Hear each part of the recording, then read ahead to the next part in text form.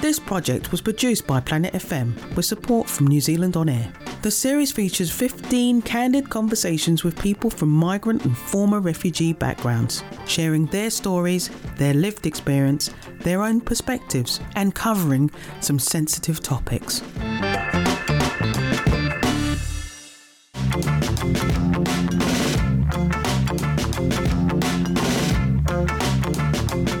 Hi everyone, I'm Elina from Storio, and you're listening to Pass the Mic. Due to the global pandemic, we've recorded these conversations from the comfort of our homes. This is episode 10. In this episode, I'm talking to Suki Xiao, who's a Chinese New Zealander. Let's kind of dive into it. Let's start with just tell me about Suki. Like, where did you come from? Maybe some of the things that affect your upbringing or you growing up that made you who you are today. So I grew up in China. I was born in China, in the southern part of China, in a province called Guangdong, and moved around to quite a few different cities with my parents when I was little in that province, and then moved to New Zealand when I was 12 with my mum. And my first place that we settled at was Auckland in Tamaki Makaurau, and in eastern suburb of Auckland, Howick, or which was then known Chowick as well, because there were lots of Chinese immigrants settling in Howick. And I could see why, because there were lots of Chinese food and Chinese restaurants and supermarkets already, so that made settling into New Zealand a lot easier. So when I came to New Zealand, I was 12, like I said, but I've only really not much English at all when I came. And there was a lot of racism and discrimination back in the days, and I found the cultural shock to be quite hard, as well as the discrimination to be quite hard. So I worked super hard. I knew I was academically good already when I was quite young. Yeah, so I worked super hard to be top of class, and I remember not speaking a word of Chinese or Cantonese or Mandarin at school at all, because I just wanted to speak English and improve my English. Yeah, so I proved myself academically, but at the same time, I found myself really wanted to blend into the Western culture, to the point of even considering whether I should be dyeing my hair blonde just to blend in.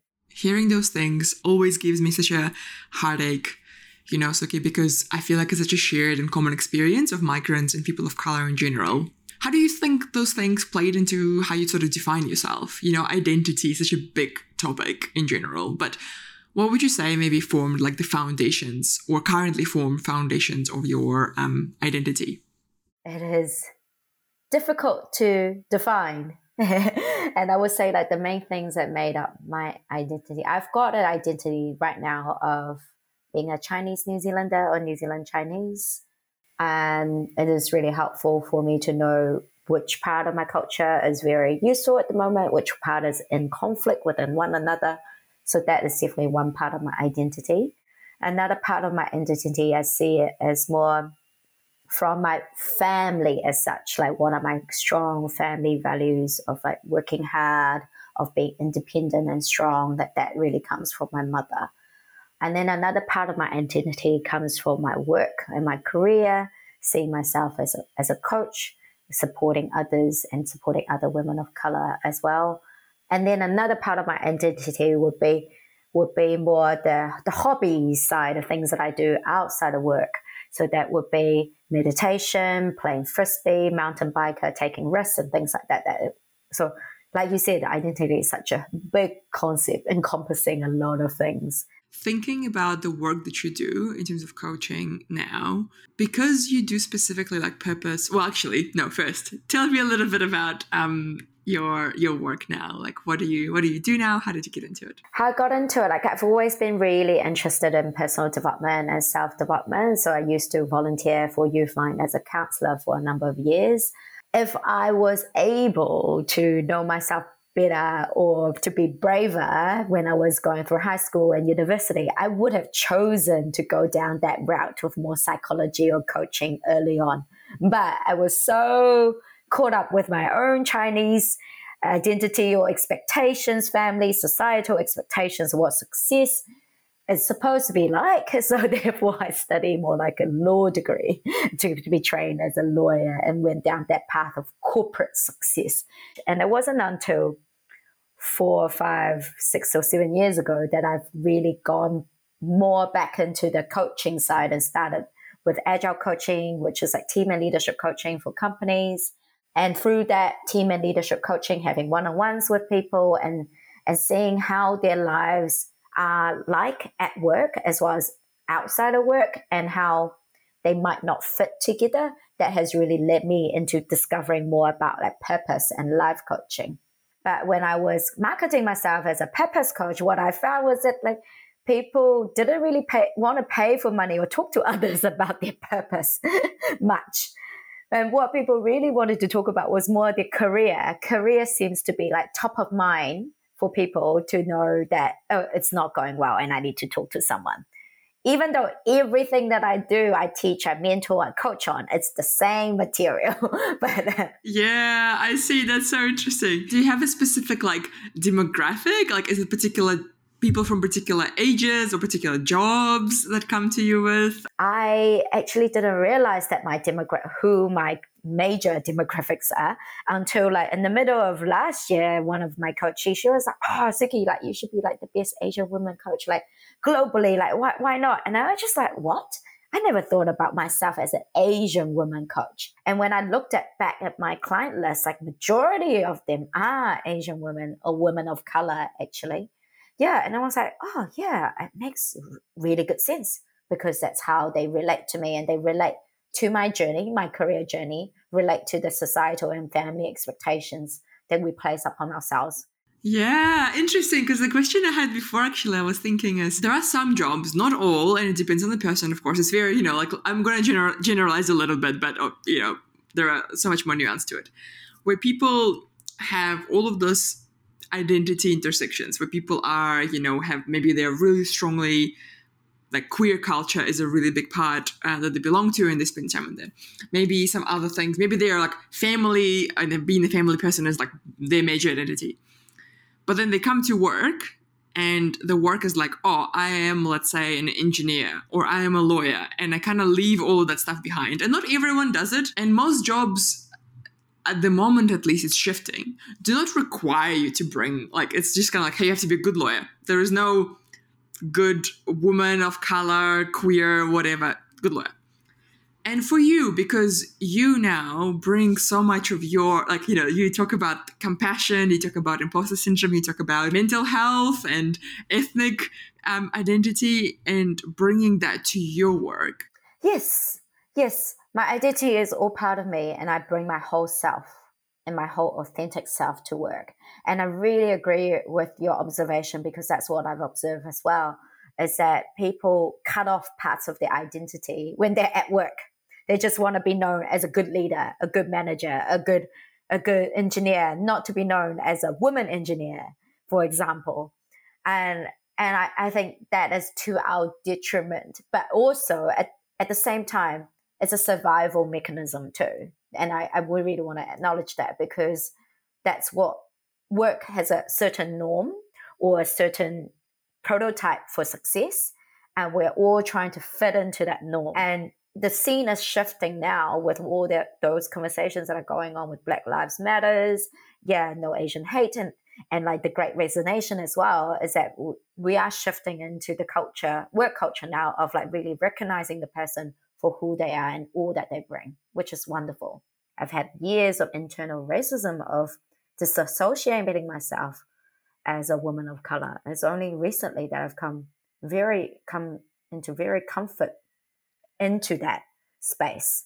It's the part of like acknowledging my own lived experience, acknowledging that I do have unique value to bring. Yeah, that's the part that I'm like, I am discovering that as I'm going, because through years of disassociation or assimilation as such, that I haven't really shined a light on it. I think it's by being able to be vulnerable like that, to share that we allow others to share stories about themselves. In some parts, I do, when it comes to diversity, equity, and inclusion, calling myself an expert in that, I do feel like an imposter in that sense, because I'm like, I don't have a Harvard degree on this. I haven't like written a book on this. Whereas all the other experts that are in this field that are running like unconscious bias training, they all have that. And I have to like really drag myself back quite quickly from that and go like, hey, I do have like lived experience of not being impulsive, but being like an internal racist in myself, and then like how to be discriminated against, and working through the identity and working with others with their identities and their views of themselves. So I do have that experience. So I need to acknowledge that and acknowledge my coaching background as well, and go like, I am an expert. It's just in a very different way to the so-called societal expert title that there is. Love your reflections, Suki. Yes. Firstly, around the whole idea of bringing your whole self to work.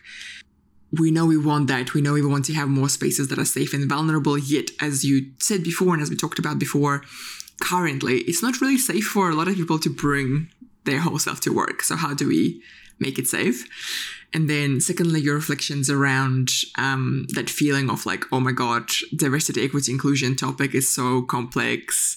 Who am I to speak on it? Like, yeah, I'm trying to use that because I have experienced very similar feelings. I'm trying to use that as a healthy reflection and a guide for myself to like say, it's good to be reflecting on those things. And it's not a measure of how valuable my input is, I guess. And yeah, so you know what I'm thinking about, Suki, through your work and our chat here is, where does this responsibility lie in society in terms of creating that safe space of belonging for people? Because we talk a lot about how society needs to create it, but then we talk about, you know, helping people to feel the sense of belonging. So yeah, through your work, where do you think it lies? Yeah, I've thought about this concept of belonging quite a bit as well lately. And my take on this is that it's both. It's both the person and the society. Because the person will react the way that they will respond in the way that they respond because of how the society is seeing them. And then how the person is reacting to the society, and then will further on create more reactions from the society. Yeah, so that is the dichotomy, or the power dynamics that I see that are going on at the moment, is between the person and society. And I am a person that really believes in and also works in self-leadership. And I believe the change starts with self. Because what's that quote? Be the change that you want to see in the world. and that's the easiest change to do as well, is within ourselves. And that takes a lot of work, internal work, to acknowledge of what we mean by our own identity. Who do we belong to? Why do I not feel a sense of belonging? And how do I feel more sense of belonging? And then bring others along who do not feel belong, or bring others along who are more allies, in order to create that bigger shift in society. Or to give an example, and this is from a book called The Fix by Michelle P. King, and she speaks about how men only apply for 60% of the boxes. Women only apply when they take 100% of the boxes when they apply for jobs. And then she was saying how before it would be, people would say, oh, women just need to get like more confident. Yeah, be more self-assured in order to really succeed in the workplace. So putting that burden upon women to change. And now it's really acknowledging that it's because society favors men, and they promote men based on more like potential rather than achievement, and promote women based on achievement, not allowing them to make as many mistakes. Therefore, women behave this way. Yeah, so I do acknowledge that there is a lot of systemic issues that have made people feel excluded or not belong. And it's almost like not just or not fair to ask that person to work on it themselves. At the same time, I don't see it as an either or. I see it more as that I am not being a victim of the system, and I would like to work on this myself and have others to help me to change the system that we are in. Being able to acknowledge that we've had those experiences and they are real and they've informed me or us of how we feel today and our sense of belonging. But we're not here to continue feeling like that. And we're here to acknowledge that, hey, people have made mistakes. They might have done it intentionally. They might not have done it intentionally. But let me do my part so that I can heal myself as well as I can allow others to heal them as well. Yes. And I'm thinking, you're right. There are, I guess, people who now we say that, like, I think if you're angry with the system or if you're exhausted from the system or if you just don't want to do anything with the system, it's justified. Whatever makes you take care of yourself. But if you have the energy, maybe the will to address it by your own healing or by collective healing or whatever else, it's so worthy. And if we think about the change that might need to happen, like what do you let's just say I'll make up a situation. Like an organization, let's say, and the CEO of an organization or a head of something or whatever, and you're in front of them, and if you could talk to them, and whatever you say, they will like absorb.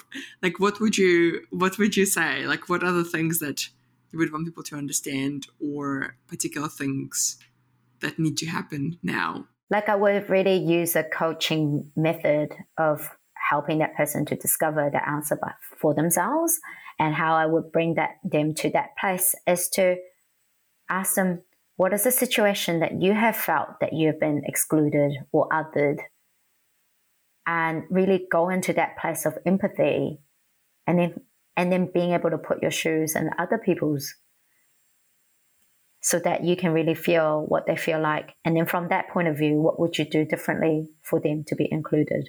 I definitely can see how people can empathize with the feeling of exclusion, because that's a universal feeling, right? Like everyone at some point felt excluded for different reasons.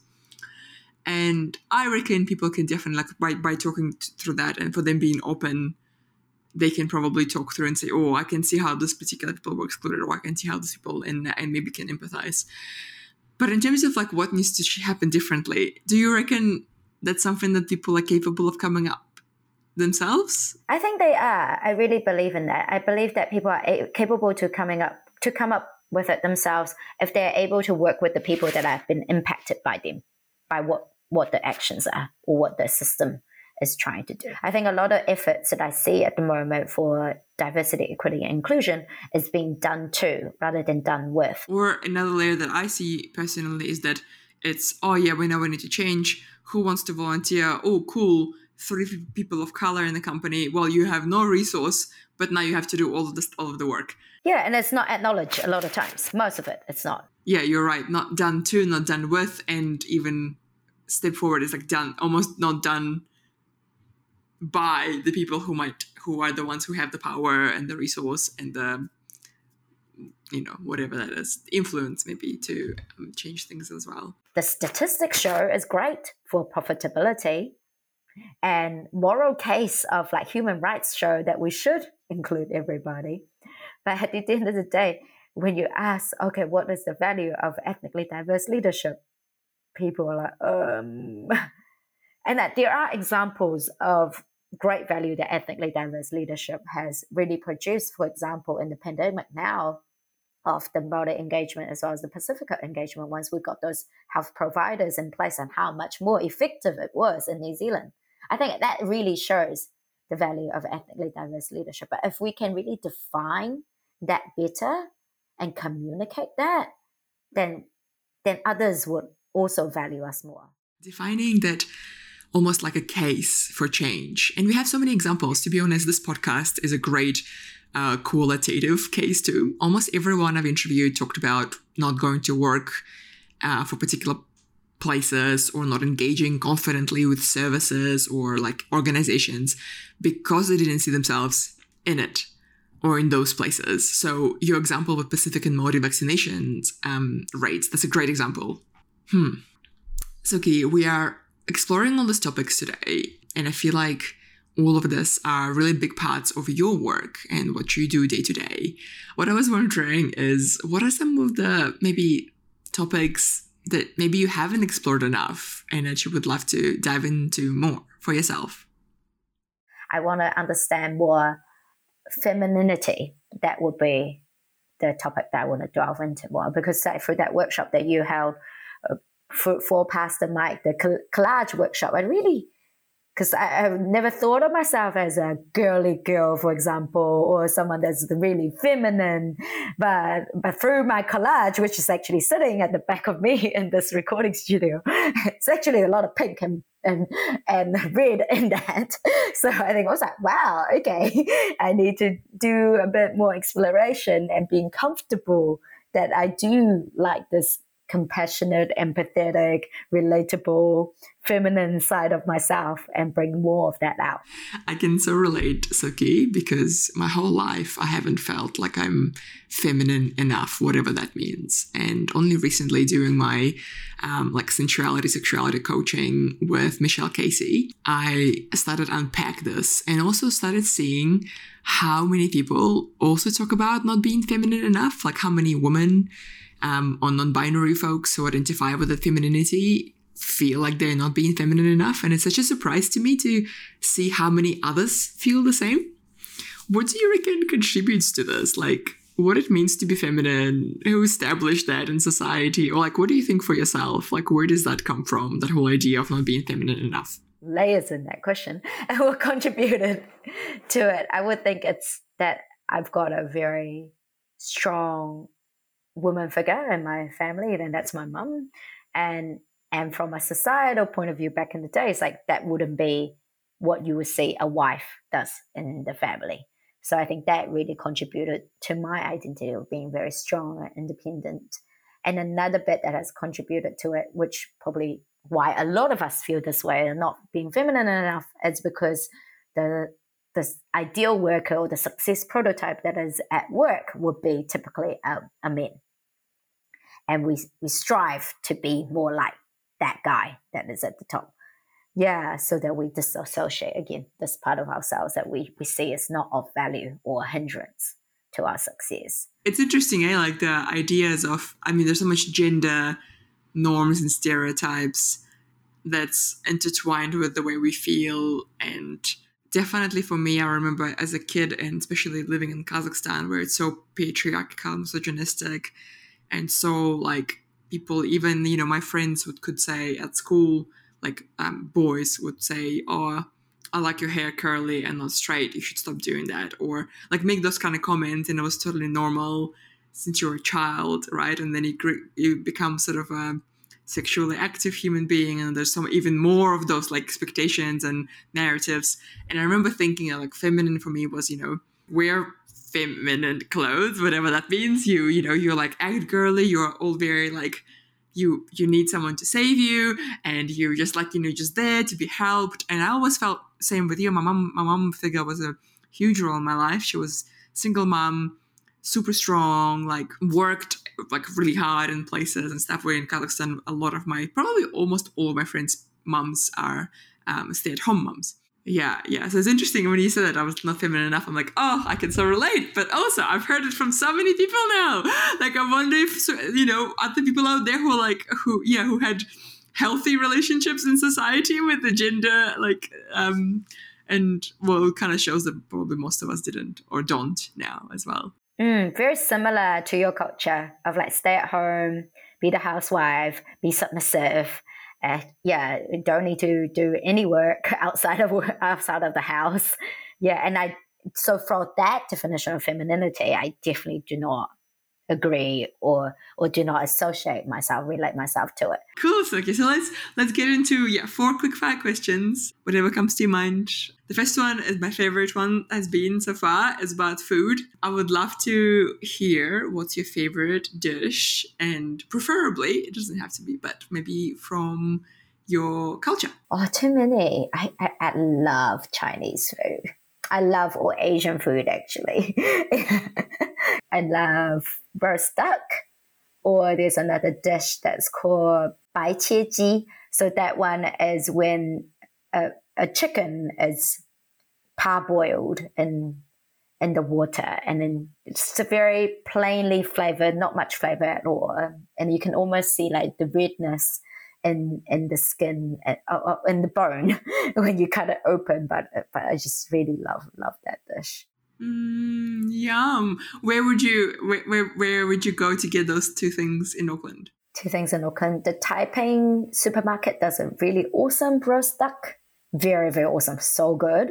And then the bai chi ji, which is this chicken dish, I would get it from the Golden Garden restaurant at Dominion Road as well. Oh, okay. If you could be the main character in a movie or a TV show, what would it be? The only thing that's jumping to mind is a recent Chinese drama that I watched. And yeah, I love watching Chinese dramas. It helps me to actually know more about my culture and how much of it is ingrained in myself if I can see it on screen. And then I can tease out the parts that that's what informed me, or that's a part that I don't really agree with. Yeah, so the one that I watched was a drama from last year. It's called The Long Ballad. And the protagonist in there is I love dramas where they have a really strong woman protagonist, and I could really relate to her journey of like figuring out who she is and what is she doing on Earth. Okay, love it. If you could propose one policy or to New Zealand government, or maybe to a specific organization or organizations, what would it be? I used to be a policy advisor. It's right. Is this practical? How do we bring it in implementation? One policy would be real inclusion, really diving deep into what that means, rather than the tokenistic lip service type of inclusion, which we've had a lot of. Cool. And the last question, that is one of my favorite, is what makes you feel like a badass? Owning my story, talking about the challenges really bravely and courageously, spreading that message for others. Yeah, that really made me feel like a badass. Like, yeah, I can do this. Something that comes into mind was like, bring the power for ourselves from within ourselves. Yeah, really empower ourselves by go like, I can do it. Yeah, I have something to add. I acknowledge my experiences and the traumas and the healing work that I've done myself. And then go forth to impact on the world. Yeah, that's the message that I want everybody to have. That was Suki. Thank you for listening. If you haven't already, check out the 14 other incredible conversations in this series. Share, subscribe, send to someone who might benefit from either feeling seen or learning more about ethnic experiences in Aotearoa. These conversations are a collaboration of Belong Aotearoa, Planet FM, Storio, and Sport Waitakere. So you can find the links to those excellent organizations in the bio. Thank you to our funder, Auckland Council Regional Development Fund, and to New Zealand On Air.